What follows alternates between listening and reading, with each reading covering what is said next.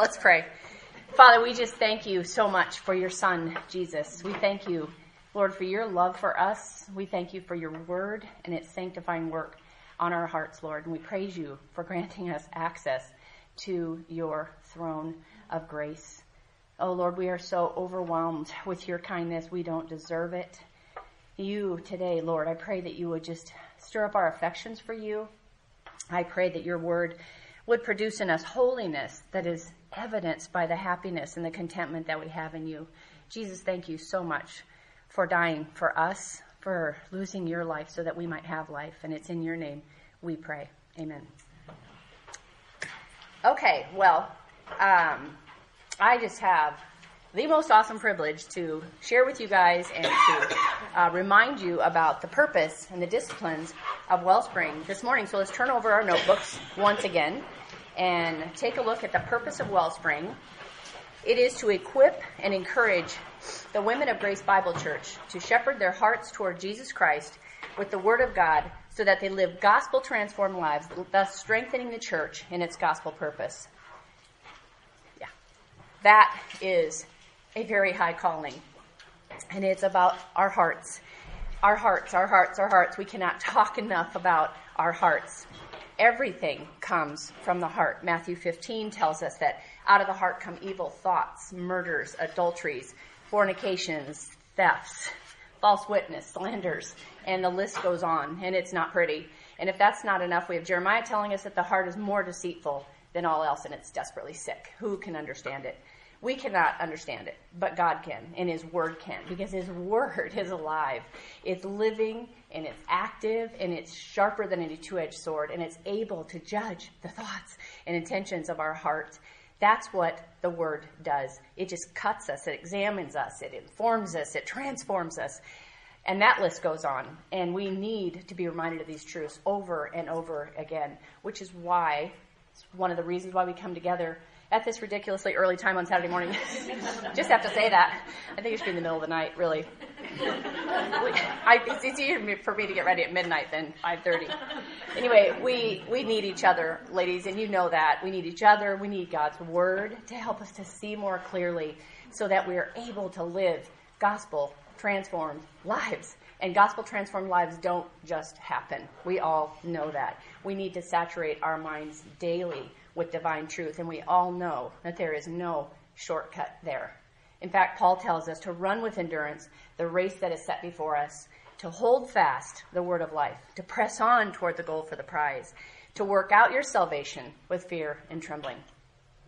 I have to tell you, there is a reason why I don't run in marathons. Well, no, there's three reasons, actually. There's three. One, it's a lot of work. Two, a lot of training. Three, it's a lot of sweating, and I don't like any of them at all. So that is an option for me, that race, and I'm out. I'm not going to run a race like that. But this race that Paul talks about, this is a race that there is no option for us in that. And in fact, it is not a burden, but it's a privilege to run this race. And so how do we do this? How do we run this race? And how do we hold fast the word of life? Discipline 1, your heart. In the back of your notebook says, the faithful woman of God shepherds her heart worshipfully toward God through the word of God, and in particular, the gospel. She shepherds her heart worshipfully, reverently toward God. And I love this quote. The closer you get to the truth, the clearer becomes the beauty, and the more you will find worship welling up within you. So the closer you get to the truth, the clearer becomes the beauty. In fact, Paul says it like this. Oh, the depth of the riches, both of the wisdom and knowledge of God. How unsearchable are his judgments and unfathomable his ways. When we hold a Bible in our hands, we are holding the most precious treasure imaginable. And it's not because of the Bible itself or the pages or the version, but it's the words that God himself has said to us. He has granted to us everything pertaining to life and godliness through the true knowledge of his Son, Jesus. It's no mystery. God has made it very, very clear. If he tells us that if we want our minds to think the way he wants us to think, and if we have everything, if we to behave the way he wants us to, we have everything we need in the very words of Scripture. And the only way to replace the error of the world's way of thinking is to replace it with God's truth. And the only infallible source of God's truth is his revealed word.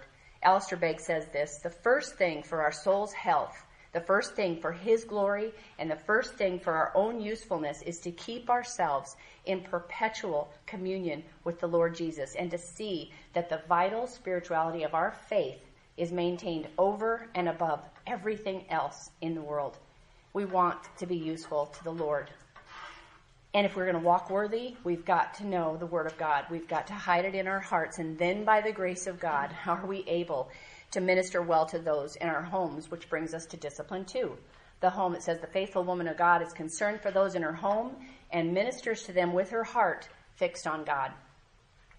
When I was in Wellspring before, and I don't know if we still do this in Wellspring, we were given an exercise to ask a couple of people in our home their assessment of how we were doing in the home. That was not easy for me. I literally was terrified to ask those in my home what they thought, but it was so beneficial to me, and I still to this day remember the reproofs. So I have a question for you. What would those in your home say about you? Would they say that you are shepherding your heart and concerned for those in your home? Would they say that you minister to them with your heart fixed on God, on His Word? Is your heart fixed on God's Word? I will never forget a quote I heard of what Charles Spurgeon said about John Bunyan. He said if you cut him, he would bleed Scripture. That would be something for someone to say that about us. And just as discipline 1 is so very critical, discipline 2 cannot be neglected. I just cannot stress that enough to you ladies. I have seen firsthand the devastation that leapfrogging over the home brings. And I will tell you just a story. Many years ago, I knew several women who were zealous for God, loved His Word, loved teaching His Word, and in fact, they loved teaching it so much that their care and concern for those outside their home became their main focus, and their homes were in ruins. To this day, the results of their leapfrogging are ongoing, and many of those kids have turned away from God, and they want nothing to do with Christianity. Some of them are still so angry and bitter that they publicly make known their anti-Christ views. It is grievous, to say the least. And I don't want to scare you. But the effects, well, yes, I do. The effects of leapfrogging over your home can be eternally tragic, especially when it comes to children. John MacArthur says this: no environment is more unwholesome for a child than a nominally Christian family where parents neglect to provide the proper loving nurture and admonition. Many children from such homes end up more hostile to the things of the Lord than kids who have grown up in utterly pagan surroundings. So whether you are married with kids, single, married without kids, single with kids, read God's Word worshipfully and reverently, and find a time, find a place, and a plan to read God's Word, and read it slowly and carefully. Reread it and reread it. Read it with someone else. Share with someone what you're learning. Memorize it and meditate on it. No matter how you meet with the God of the Word, mine the riches of this amazing book that is alive and active. And then there is the ministry, discipline 3. With a heart fixed on God and keeping her God-given ministry within her home a priority, the faithful woman of God steps into the church in every part of life to shepherd others toward God and the gospel. It is a blessing, and it is a privilege to step into the church and every part of life to shepherd others toward God and the gospel. But like I said, it can be devastating to be shepherding those outside your home if you are not grounded in and faithful in the other 2 disciplines. And I know you ladies know that already, but in all that Paul calls us to what? To present our bodies a living and holy sacrifice acceptable to God, which is your spiritual service of worship. Present your bodies, your mind, your soul. Present to the Lord all of you, not part of you, but all of you. And I will end on this note.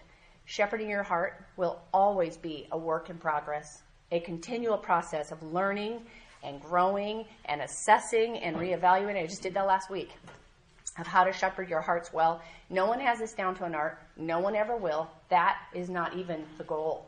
The goal is that we bring glory and honor to our Savior in every aspect of our lives as we humbly bring our hearts before Him. So, I hope that wasn't too long. I'm so windy. Chris Evans, come on up here. I'm going to do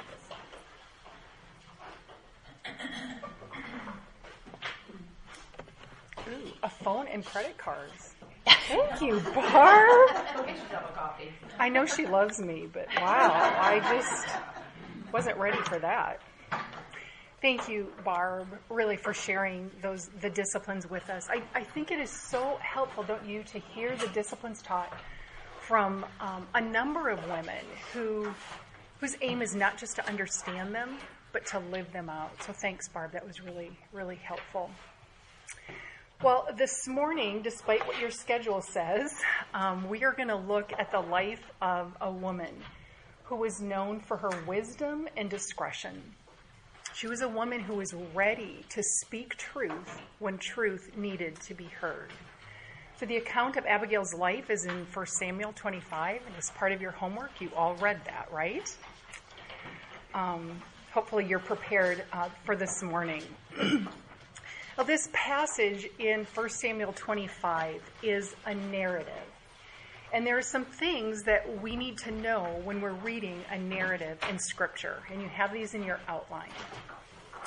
The first one is that we always need to recognize that the character and the hero is always God. Okay, it can be tempting to read a passage like this and to merely focus on the characters that God uses, like Abigail. And God obviously does use her, and there's a lot that we can learn from her. That's why we're going to look at her life this morning. But as we read narratives, it's so important that we don't miss the one who is at work through those characters. God is the one at work. God is the one who is faithful to keep his promises. He is the one who faithfully works in the lives of those whom he chooses for his purposes. And we're going to see that in the life of Abigail this morning as well as David. And then the second thing that we need to remember is that there obviously are many details that are given in any narrative. But there are also many details that are not given. And so we need to be careful that we don't read more into what is written than what we have in the text. We need to be content with the fact that we are given just what we need to know.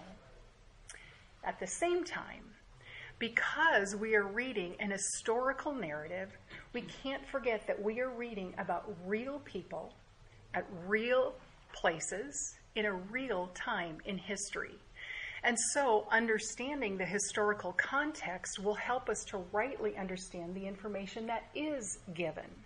So for instance, in this narrative that we read in 1 Samuel 25, we know that it takes place during that transition time of the judges.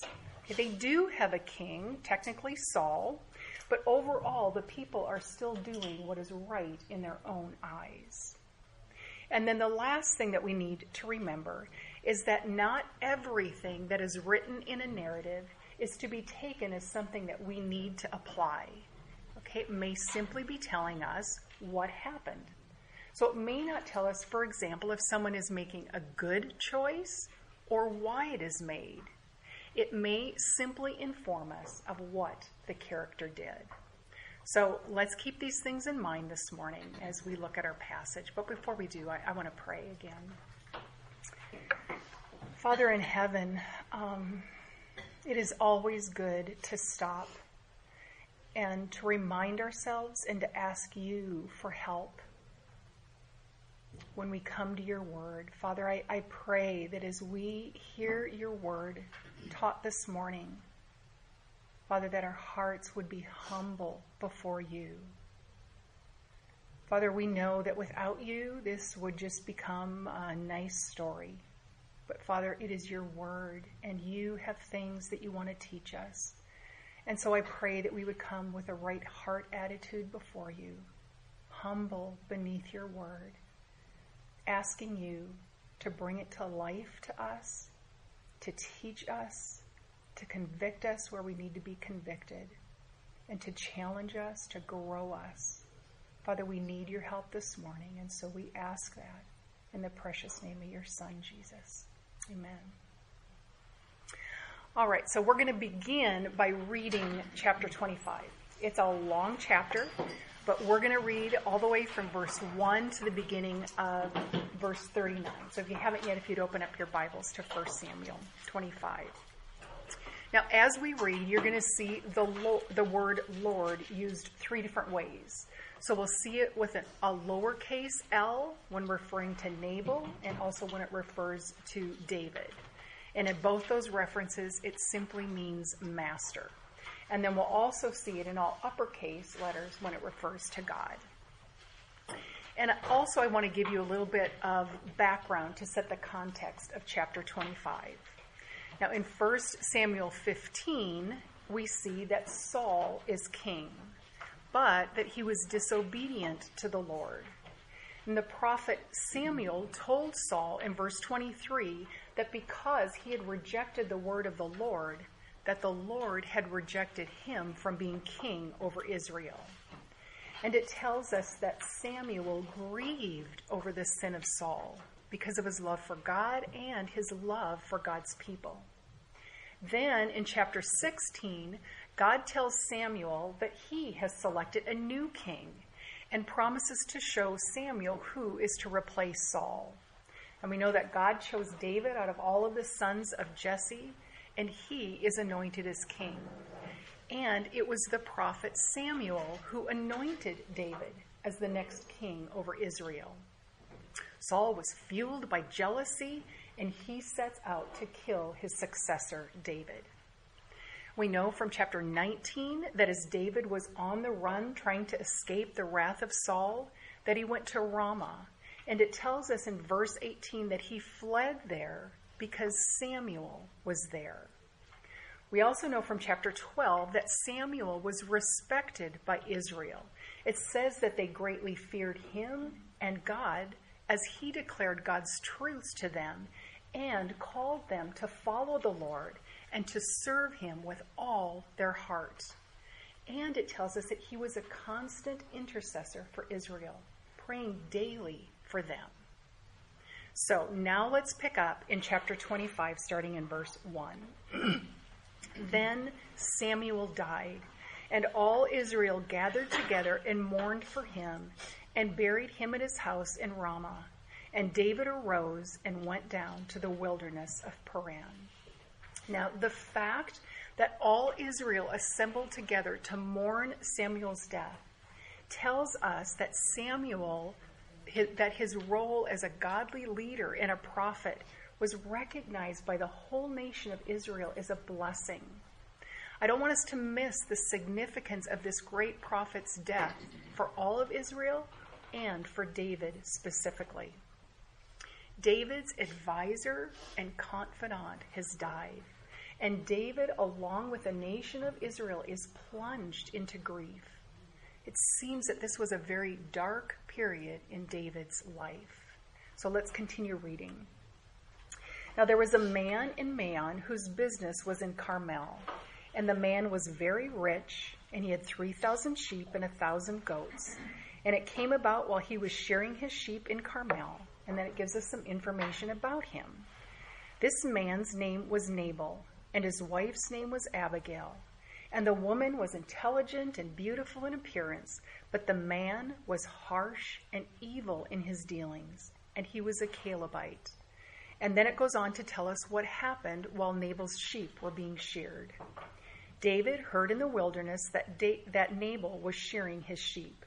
So David sent 10 young men, and David said to the young men, "Go up to Carmel, visit Nabal, and greet him in my name. And thus you shall say, 'Have a long life. Peace be to you, and peace be to your house, and peace be to all that you have.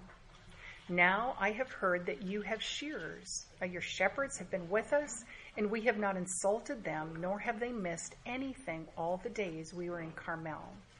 Ask your young men, and they will tell you.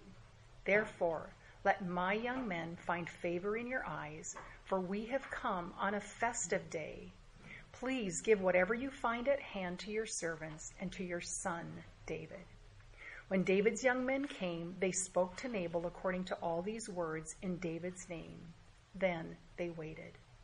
But Nabal answered David's servants and said, 'Who is David? And who is the son of Jesse? There are many servants today who are each breaking away from his master. Shall I then take my bread and my water and my meat that I have slaughtered from my shears and give it to men whose origin I do not know?" So David's young men retraced their way and went back, and they came and told him according to all these words. David said to his men, "Each of you gird on his sword." So each man girded on his sword, and David also girded on his sword, and about 400 men went up behind David, while 200 stayed with the baggage. But one of the young men told Abigail, Nabal's wife, saying, "Behold, David sent messengers from the wilderness to greet our master, and he scorned them. Yet the men were very good to us, and we were not insulted, nor did we miss anything as long as we went about with them while we were in the fields. They were a wall to us, both by night and by day, all the time we were with them tending the sheep. Now, therefore, know and consider what you should do, for evil is plotted against our master and against all his household, and he is such a worthless man that no one can speak to him." Then Abigail hurried and took 200 loaves of bread and 2 jugs of wine and 5 sheep already prepared and 5 measures of roasted grain and 100 clusters of raisins and 200 cakes of figs, and loaded them on donkeys. She said to her young men, "Go on before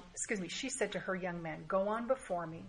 Behold, I am coming after you." But she did not tell her husband Nabal. And it came about as she was riding on her donkey and coming down by the hidden part of the mountain, that behold, David and his men were coming down toward her. So she met them.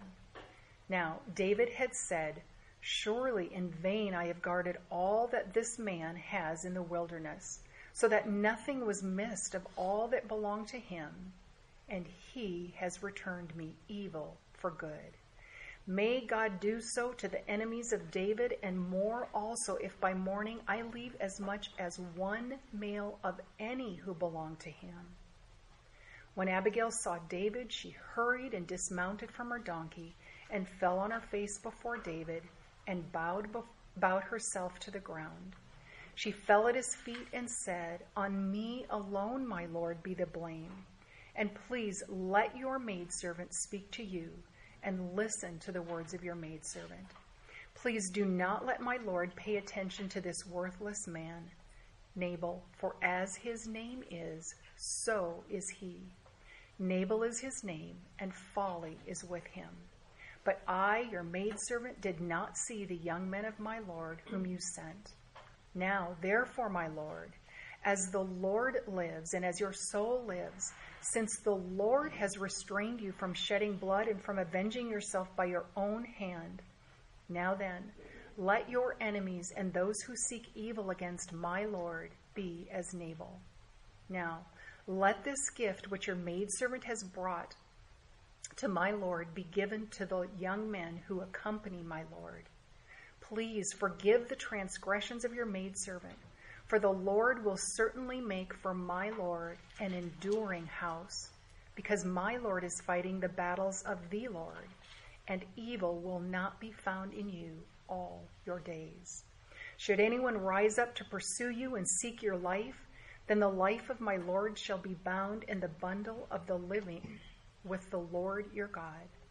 But the lives of your enemies he will sling out as from the hollow of a sling. And when the Lord does for my Lord according to all that he has spoken concerning you, and anoints you ruler over Israel, this will not cause grief or a troubled heart to my Lord, both by having shed blood without cause and by my Lord having avenged himself. When the Lord deals well with my Lord, then remember your maidservant." Then David said to Abigail, "Blessed be the Lord God of Israel, who sent you this day to meet me. And blessed be your discernment. And blessed be you, who have kept me this day from bloodshed and from avenging myself by my own hand. Nevertheless, as the Lord God of Israel lives, who has restrained me from harming you, unless you had come quickly to meet me, surely there would not have been left to Nabal until the morning light as much as one male. So David received from her hand what she had brought him and said to her, "Go up to your house in peace. See, I have listened to you and granted your request." Then Abigail came to Nabal, and behold, he was holding a feast in his house, like the feast of a king. And Nabal's heart was merry within him, for he was very drunk. So she did not tell him anything at all until the morning light. But in the morning, when the wine had gone out of Nabal, his wife told him these things, and his heart died within him, so that he became as a stone. About 10 days later, the Lord struck Nabal, and he died. When David heard that Nabal was dead, he said, "Blessed be the Lord, who has pleaded the cause of my reproach from the hand of Nabal, and has kept back his servant from evil." There is so much for us to learn from Abigail's life, as well as those who are in her life.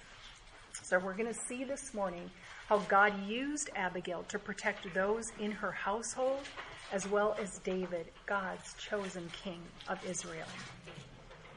In order to understand the role that Abigail played and how God used her, we need to understand two other people in her life. So the first one is her husband, Nabal.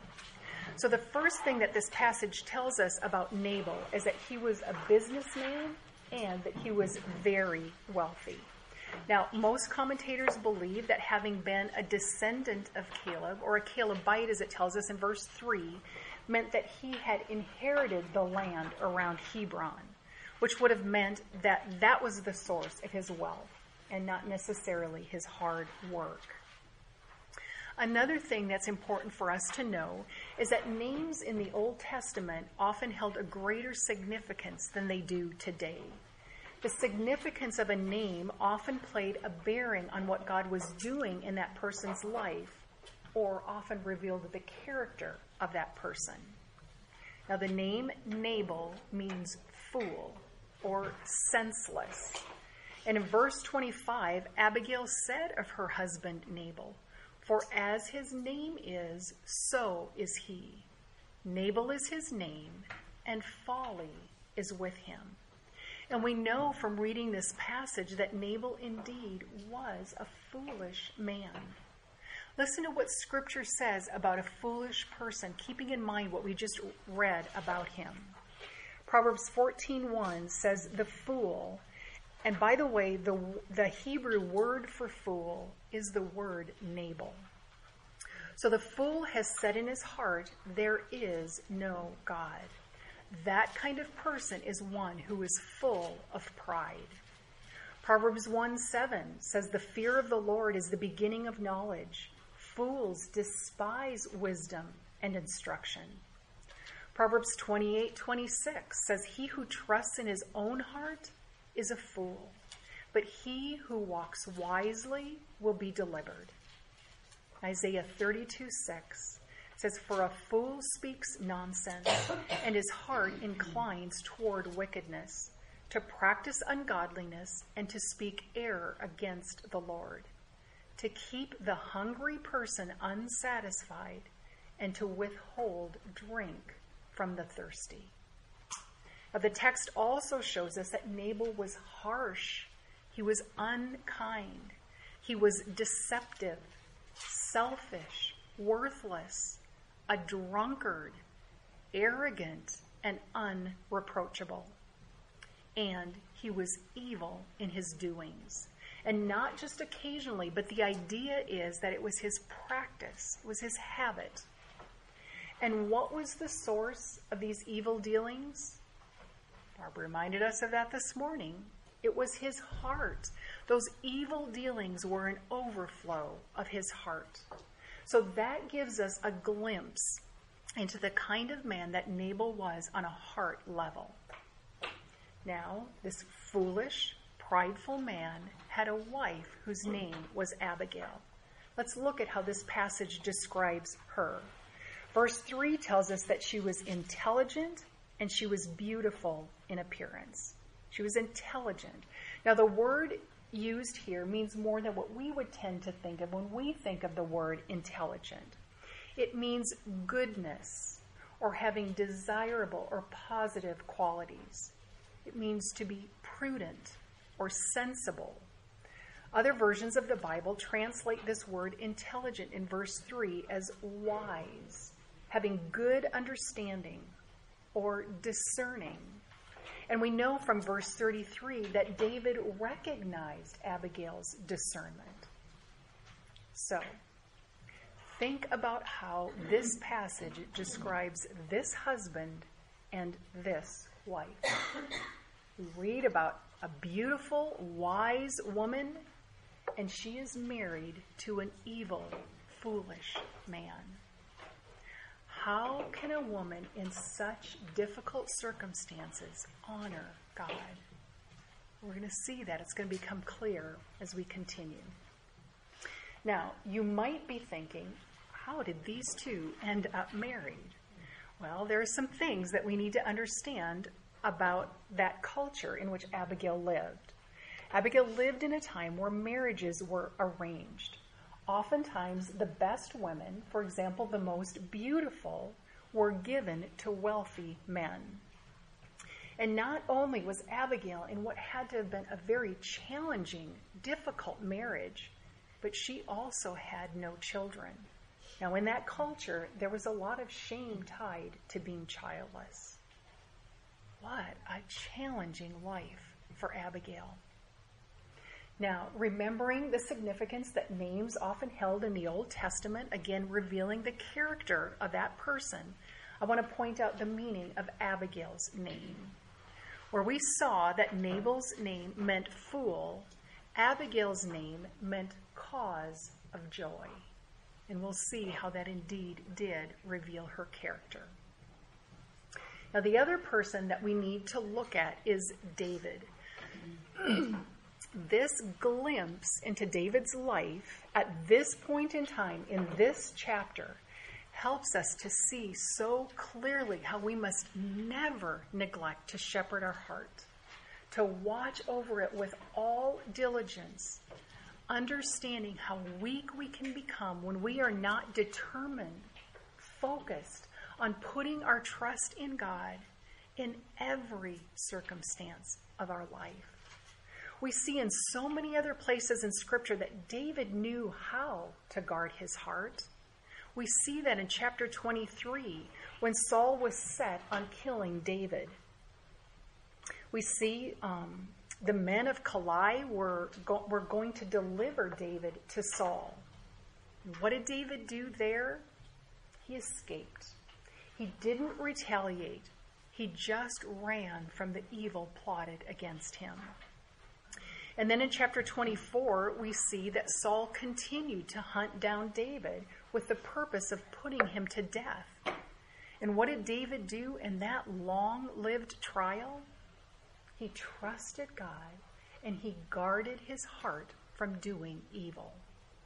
We also see that when David and his men were hiding in a cave, and then Saul entered that cave.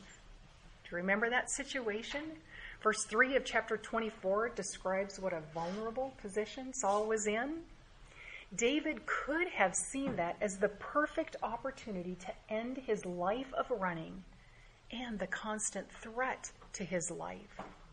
And to make it even more challenging, we see in the very next verse that even David's own men encouraged him to take matters into his own hand. But though the Lord had anointed David as king, he refused to harm Saul because he knew that it wasn't his place to raise a hand against Saul. David was trusting God to avenge him. So that's how we find David guarding his heart right before this chapter. Now let's look at what happens right after this encounter. Let's jump ahead to verse 26. In verse 1, we see that the Ziphites betrayed David. And what did David do? He just goes. He leaves. Again, there is no retaliation. And then we find David in another opportunity to end Saul's life and with it the threat to his own. David came to the place where Saul was camped, and David found Saul and his men asleep. And do you recall what was right there near Saul? There was a spear in the ground right next to Saul's head. And Abishai, who was with David, tried to persuade him to end Saul's life by telling him in verse 8, God has delivered your enemy into your hand. Therefore, please let me strike him with the spear.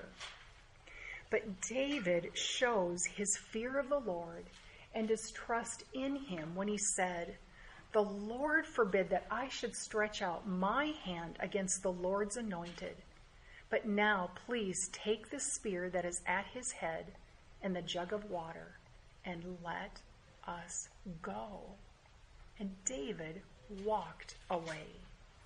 So again, we see evidence that David knew how to guard his heart well and how to trust God with his plan rather than taking matters into his own hand. David chose to stay on the run in hiding rather than sin against God. David had great restraint and self-control. He was willing to wait on and trust in God's perfect timing. David was a man who later on in history would be known as a man after God's own heart. So now, inserted between all of these accounts, we find in chapter 25, David and his men in the wilderness of Paran, protecting Nabal's sheep and shepherds from tribes that might come in and try to steal the livestock or bring harm to the shepherds who were watching over those sheep. David's character is revealed as we see his humility to work, to serve others. Though he was the king, he was God's chosen king, in order to provide for his needs and the needs of the men who were with him. It was because of David and his men that Nabal's sheep prospered. And so, according to the custom of that day, at the time the sheep were being sheared, it was common for the owner of those flocks to set aside a portion of the profit that he made and to give it to those who had protected his flocks and the shepherds while they were out in the fields. Now, sheep shearing in that culture was a very festive time. It was also known for a time of being very generous with others. So David and his men had been faithful in watching out for Nabal's flocks. And so when David heard that Nabal's sheep were being sheared, he reasoned that he would be paid generously for his work. It was not at all unreasonable then for him to ask Nabal to respond kindly to him. So we see in verse 5 that David sent 10 men to remind Nabal of how he had profited because of David and his men, and to ask Nabal for whatever payment he thought was appropriate. And then they were to bring it back to David. So let's look again at verses 5 through 9. So David sent 10 young men and told them, "Go up to Carmel, visit Nabal, and greet him in my name. And thus you shall say, have a long life. Peace be to you, and peace be to your house, and peace be to all that you have. And now I have heard that you have shearers. Now your shepherds have been with us, and we have not insulted them, nor have they missed anything all the days they were in Carmel. Ask your young men, and they will tell you. Therefore, let my young men find favor in your eyes, for we have come on a festive day. Please give whatever you find at hand to your servants and to your son David." When David's young men came, they spoke to Nabal according to all these words in David's name. Then they waited. So David's request through his servants showed the epitome of courtesy. Greeting Nabal was the same as giving a blessing.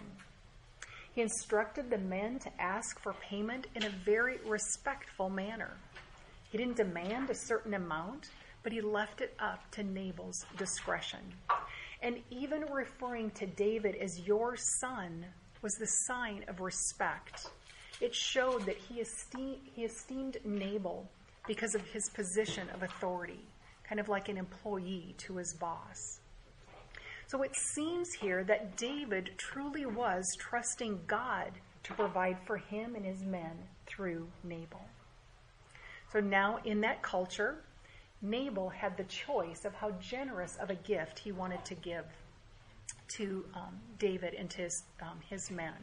So at the very least, he should have given them at least bread and water, which although would not have been a very generous gift by any means, it would have at least been somewhat acceptable. However, in spite of David's job well done and his humble approach, Nabal not only refused any payment for David and his men, but his response was insulting. He chose to return evil for good. Let's look again at Nabal's response to David's men in verse 10. Who is David, and who is the son of Jesse? There are many servants nowadays who are breaking away from their masters. Shall I then take my bread and my water and my meat that I have slaughtered from my shearers and give it to men whose origin I do not know? In his response, Nabal accused David of being an insignificant man, a runaway slave rather than God's chosen king of Israel. Nabal offended David by treating him as a rebel whose request was unworthy of any kind of consideration. Nabal's attitude was lofty and self-centered. He withheld what was rightly due David. Now, think about that in light of what we're told about Nabal in verse 2. He was a very rich man. He had the means to give David and his men a very generous gift for their services. And yet, he was unwilling to even recognize their care from which he benefited, unwilling to provide for them even the very basics of bread and water. And he justified his own greed by pleading ignorance. This disrespectful act of ignorance of David was surely a cover. The knowledge of this young king-elect was widespread. It seems that Nabal pretended not to know about him in order to excuse his unwillingness to do what was right. And there are at least two things in the passage that help us to see that. In verse 10, Nabal said, "Who is David, and who is the son of Jesse?" So it seems that Nabal at least knew who David's father was. And we read that Abigail clearly understood God's call on David's life. So it's hard to imagine how she, as a woman in that culture, could have known that. And yet her powerful, wealthy businessman husband did not. So now let's look at David's response. In verse 22, we see that David is set on avenging this wrong. In verse 13, he said to his men, "Each of you gird on his sword." And David also girded on his sword. And about 400 men went up behind David. Now, we know what 400 men with swords intend to do. David here is acting impulsively and actually resolved in his heart to murder and take his own vengeance. What happened? Does this sound like the David we read about in the cave who spared Saul's life and prevented others from killing Saul even when they had the perfect opportunity to do so? Does this sound like David, who during his fight with the insulting giant Goliath thought only of the honor of the living God? It was sinful pride for Nabal to withhold any kind of recognition for the service that he received from David and his men. But David, the remarkable man of God who modeled patience for years under the unjust treatment of Saul, seems to have lost sight of God's promises here and the need to guard his heart. And we know that doesn't just happen to David, does it? It certainly appears that David had anger burning in his heart, because it wasn't just enough for him to get even by taking the life of Nabal, as bad as that would have been, but his plan was to take the life of all the men in Nabal's household. Remember, he had 400 men with him. David wanted Nabal's entire household to be utterly destroyed. But that would have included skilled workers and shepherds as well as extended family members. They weren't all guilty of pridefully withholding from David. Yet it doesn't seem like David is even taking that into consideration. What does this tell us about David's heart? What does it tell us about our own hearts?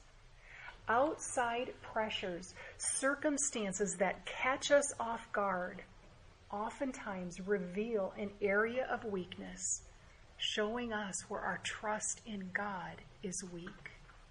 And when our hearts are left unguarded, we are vulnerable to all kinds of sin. Isn't this true for all of us? We may have found that yesterday we were in a good place. And we may find that, again, tomorrow we're in a pretty good place. But there could be something that blindsides us in the very next circumstance that we face today. And so we must prepare for that now.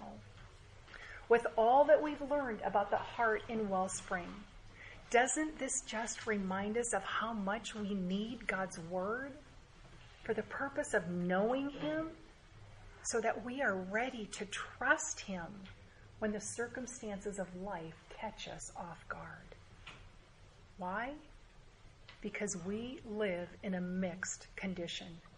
We are all capable of trusting in God one minute and then turning from His ways the next.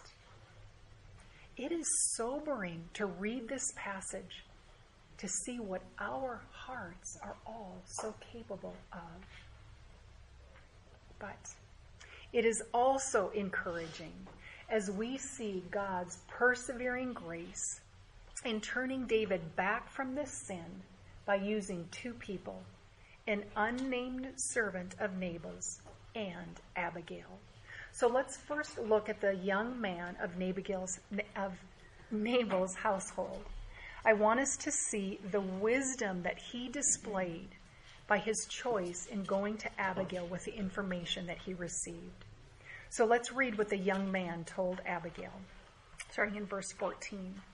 The young men were very good to us, and we were not insulted, nor did we miss anything as long as we went about with them while we were in the fields. They were a wall to us both by night and by day, all the time we were with them tending the sheep. Now, therefore, know and consider what you should do, for evil is plotted against our master, against your husband, and against all his household, and he is such a worthless man that no one can speak to him. This young man knew his master, Nabal. He knew that he was a foolish man. And he also knew that his own life was at stake as a part of Nabal's household. And so he demonstrated great wisdom in his decision in going to Abigail to tell her of David's care over the flocks, of Nabal's greed in withholding from David, and of David's evil plan of revenge. If this servant had not gone to Abigail, she would have been totally unaware of the situation, and therefore she would not have had an opportunity to intervene. Now, Abigail had choices to make. She could have done nothing. She could have allowed her challenging circumstance to distract her from doing what was right. Remember how she described her husband. She told David that he was worthless, that he was foolish. If she had done nothing, she would have been rid of an evil husband and out of a very difficult marriage. But Abigail did the exact opposite. Instead of sitting back and letting the harm he deserved come to him, she took action to protect her foolish husband and her household. Proverbs 31:12 tells us that an excellent wife brings her husband good and not harm all the days of her life. It does not say that she does it if he deserves it. Abigail also could have ignored the danger that David was in, as future king of Israel. She could have chosen not to protect him from sinning, but she didn't ignore it. A discerning woman is concerned to view things from God's perspective and to respond in a way that honors God. Abigail protected her husband and David not because they warranted it, but because it was what honored God. And she lost no time in doing it. She didn't give herself time to fall into the temptation to sinfully respond or to be lazy in responding. But we see that she acted quickly in doing what was right. Because remember, there is someone else who is acting quickly. David, he had 400 armed men ready to slaughter this entire household. Abigail wasn't acting impulsively, but rather she shows great wisdom in acting quickly. Look again at verses 18 and 19. Then Abigail hurried and took 200 loaves of bread and 2 jugs of wine and 5 sheep already prepared and 5 measures of roasted grain and 100 clusters of raisins and 200 cakes of figs and loaded them on donkeys. And she said to her young men, "Go on before me. Behold, I am coming after you." But she did not tell her husband Nabal. So we see Abigail quickly gathering the food that was already prepared for this festival of sheep shearing.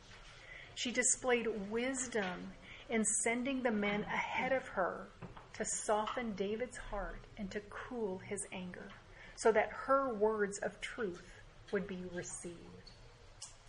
Now, you might be wondering, why did Abigail not tell her husband? Now, we don't know, because Scripture doesn't tell us. This is where it's important for us to remember that this is a narrative portion of Scripture. It just tells us what happened. However, I think it seems reasonable to conclude that Abigail kept this from her husband, not out of a motive of deception, but for the purpose of protecting him and her household. Proverbs 31:27 tells us that an excellent wife looks well to the ways of her household. I believe she acted in wisdom, knowing that it would bring glory to God and good to many.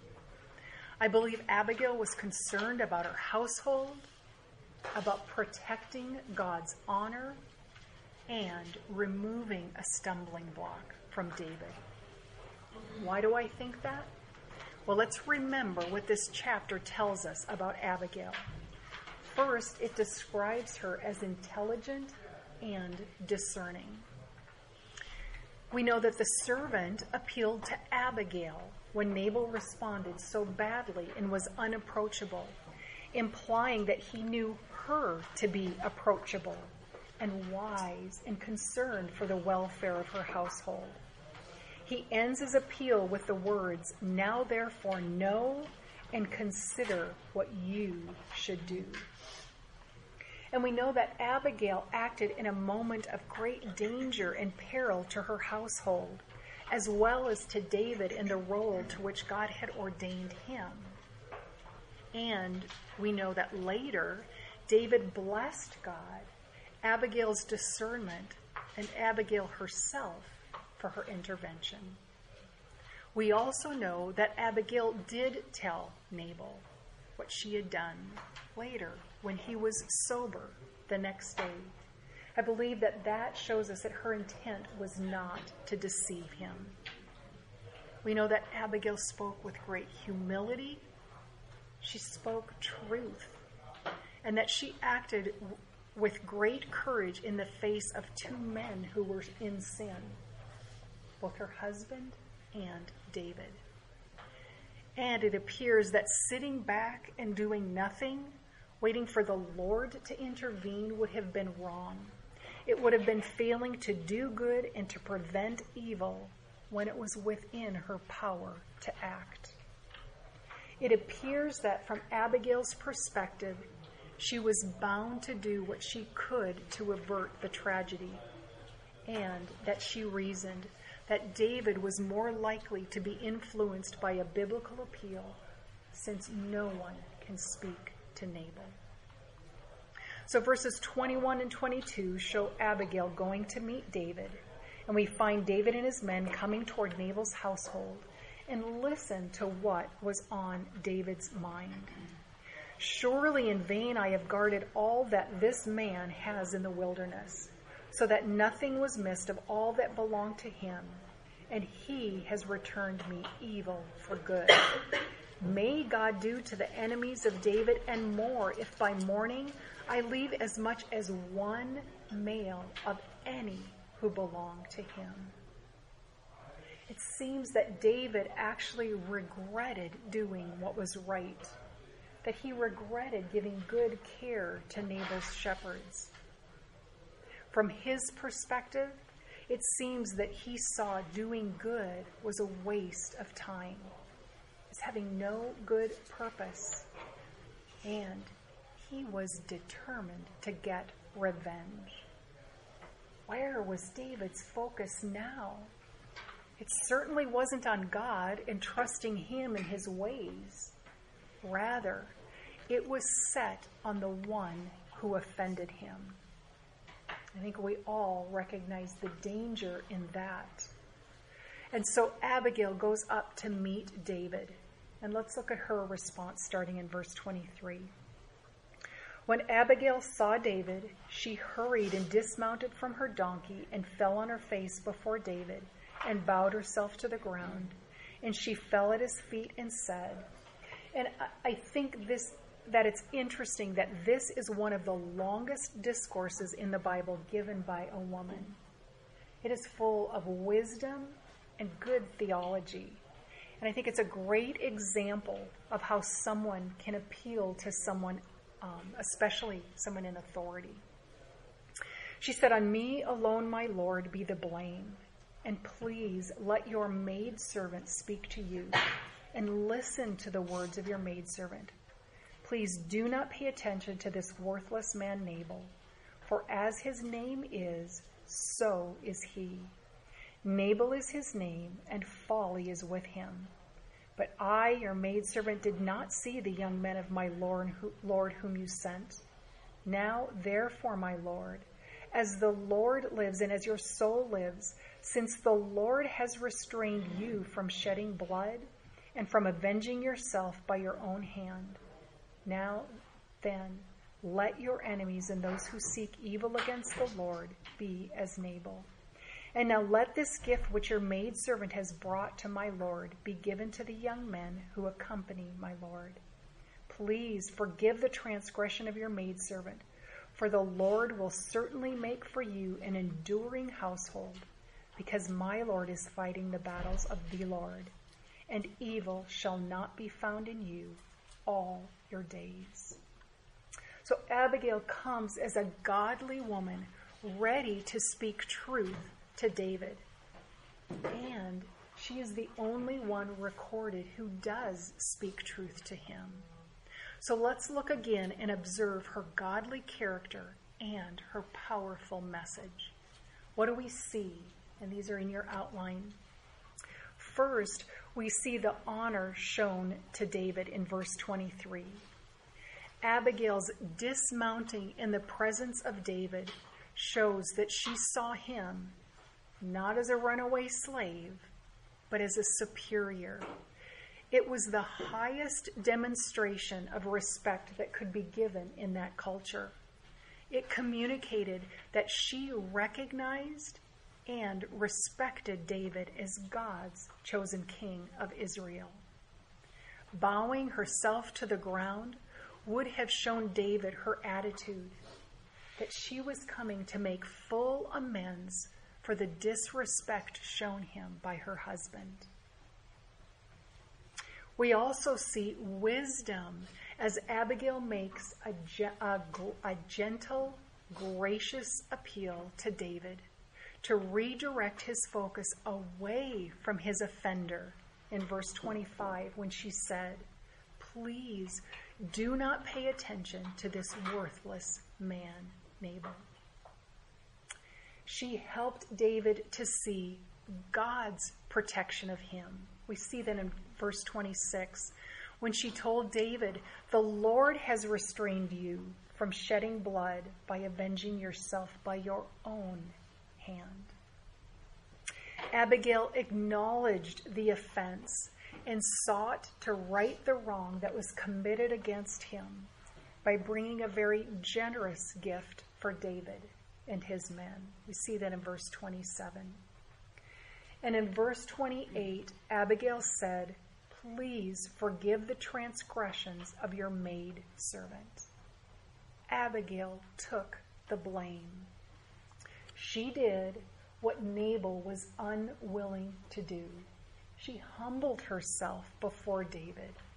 Abigail sought to take every obstacle out of the way in order to put David's focus back on the Lord, reminding him to leave it to God to fight his battles. The sixth thing we see is that Abigail declared with certainty the things that were true about the Lord in his protection of David. We see that in verses 29 through 31. She continues to point him to God. She encouraged David to look forward and to think about why he will be glad that he turned away from this sin. And then number 7, we see in verse 32 how truth diffused David's anger. He first blessed the Lord, and then he recognized that it was God who sent Abigail. She was God's chosen messenger to speak God's truth. Abigail was ready to speak truth when truth needed to be heard. This account ends in verses 36 through 39 with Abigail going home. When Nabal was sober, she told him all that had happened. And it says his heart died within him. And 10 days later, the Lord struck Nabal, and he died. Look at verse 39. When David heard that Nabal was dead, he said, and notice the change of heart and focus. "Blessed be the Lord, who has pleaded the cause of my reproach from the hand of Nabal, and has kept back his servant from evil. The Lord has also returned the evil doing of Nabal on his own head." God protected David and proved to him once again that he could be trusted to deal with a foolish man. This was a gracious reminder to David as he would soon be dealing again with Saul.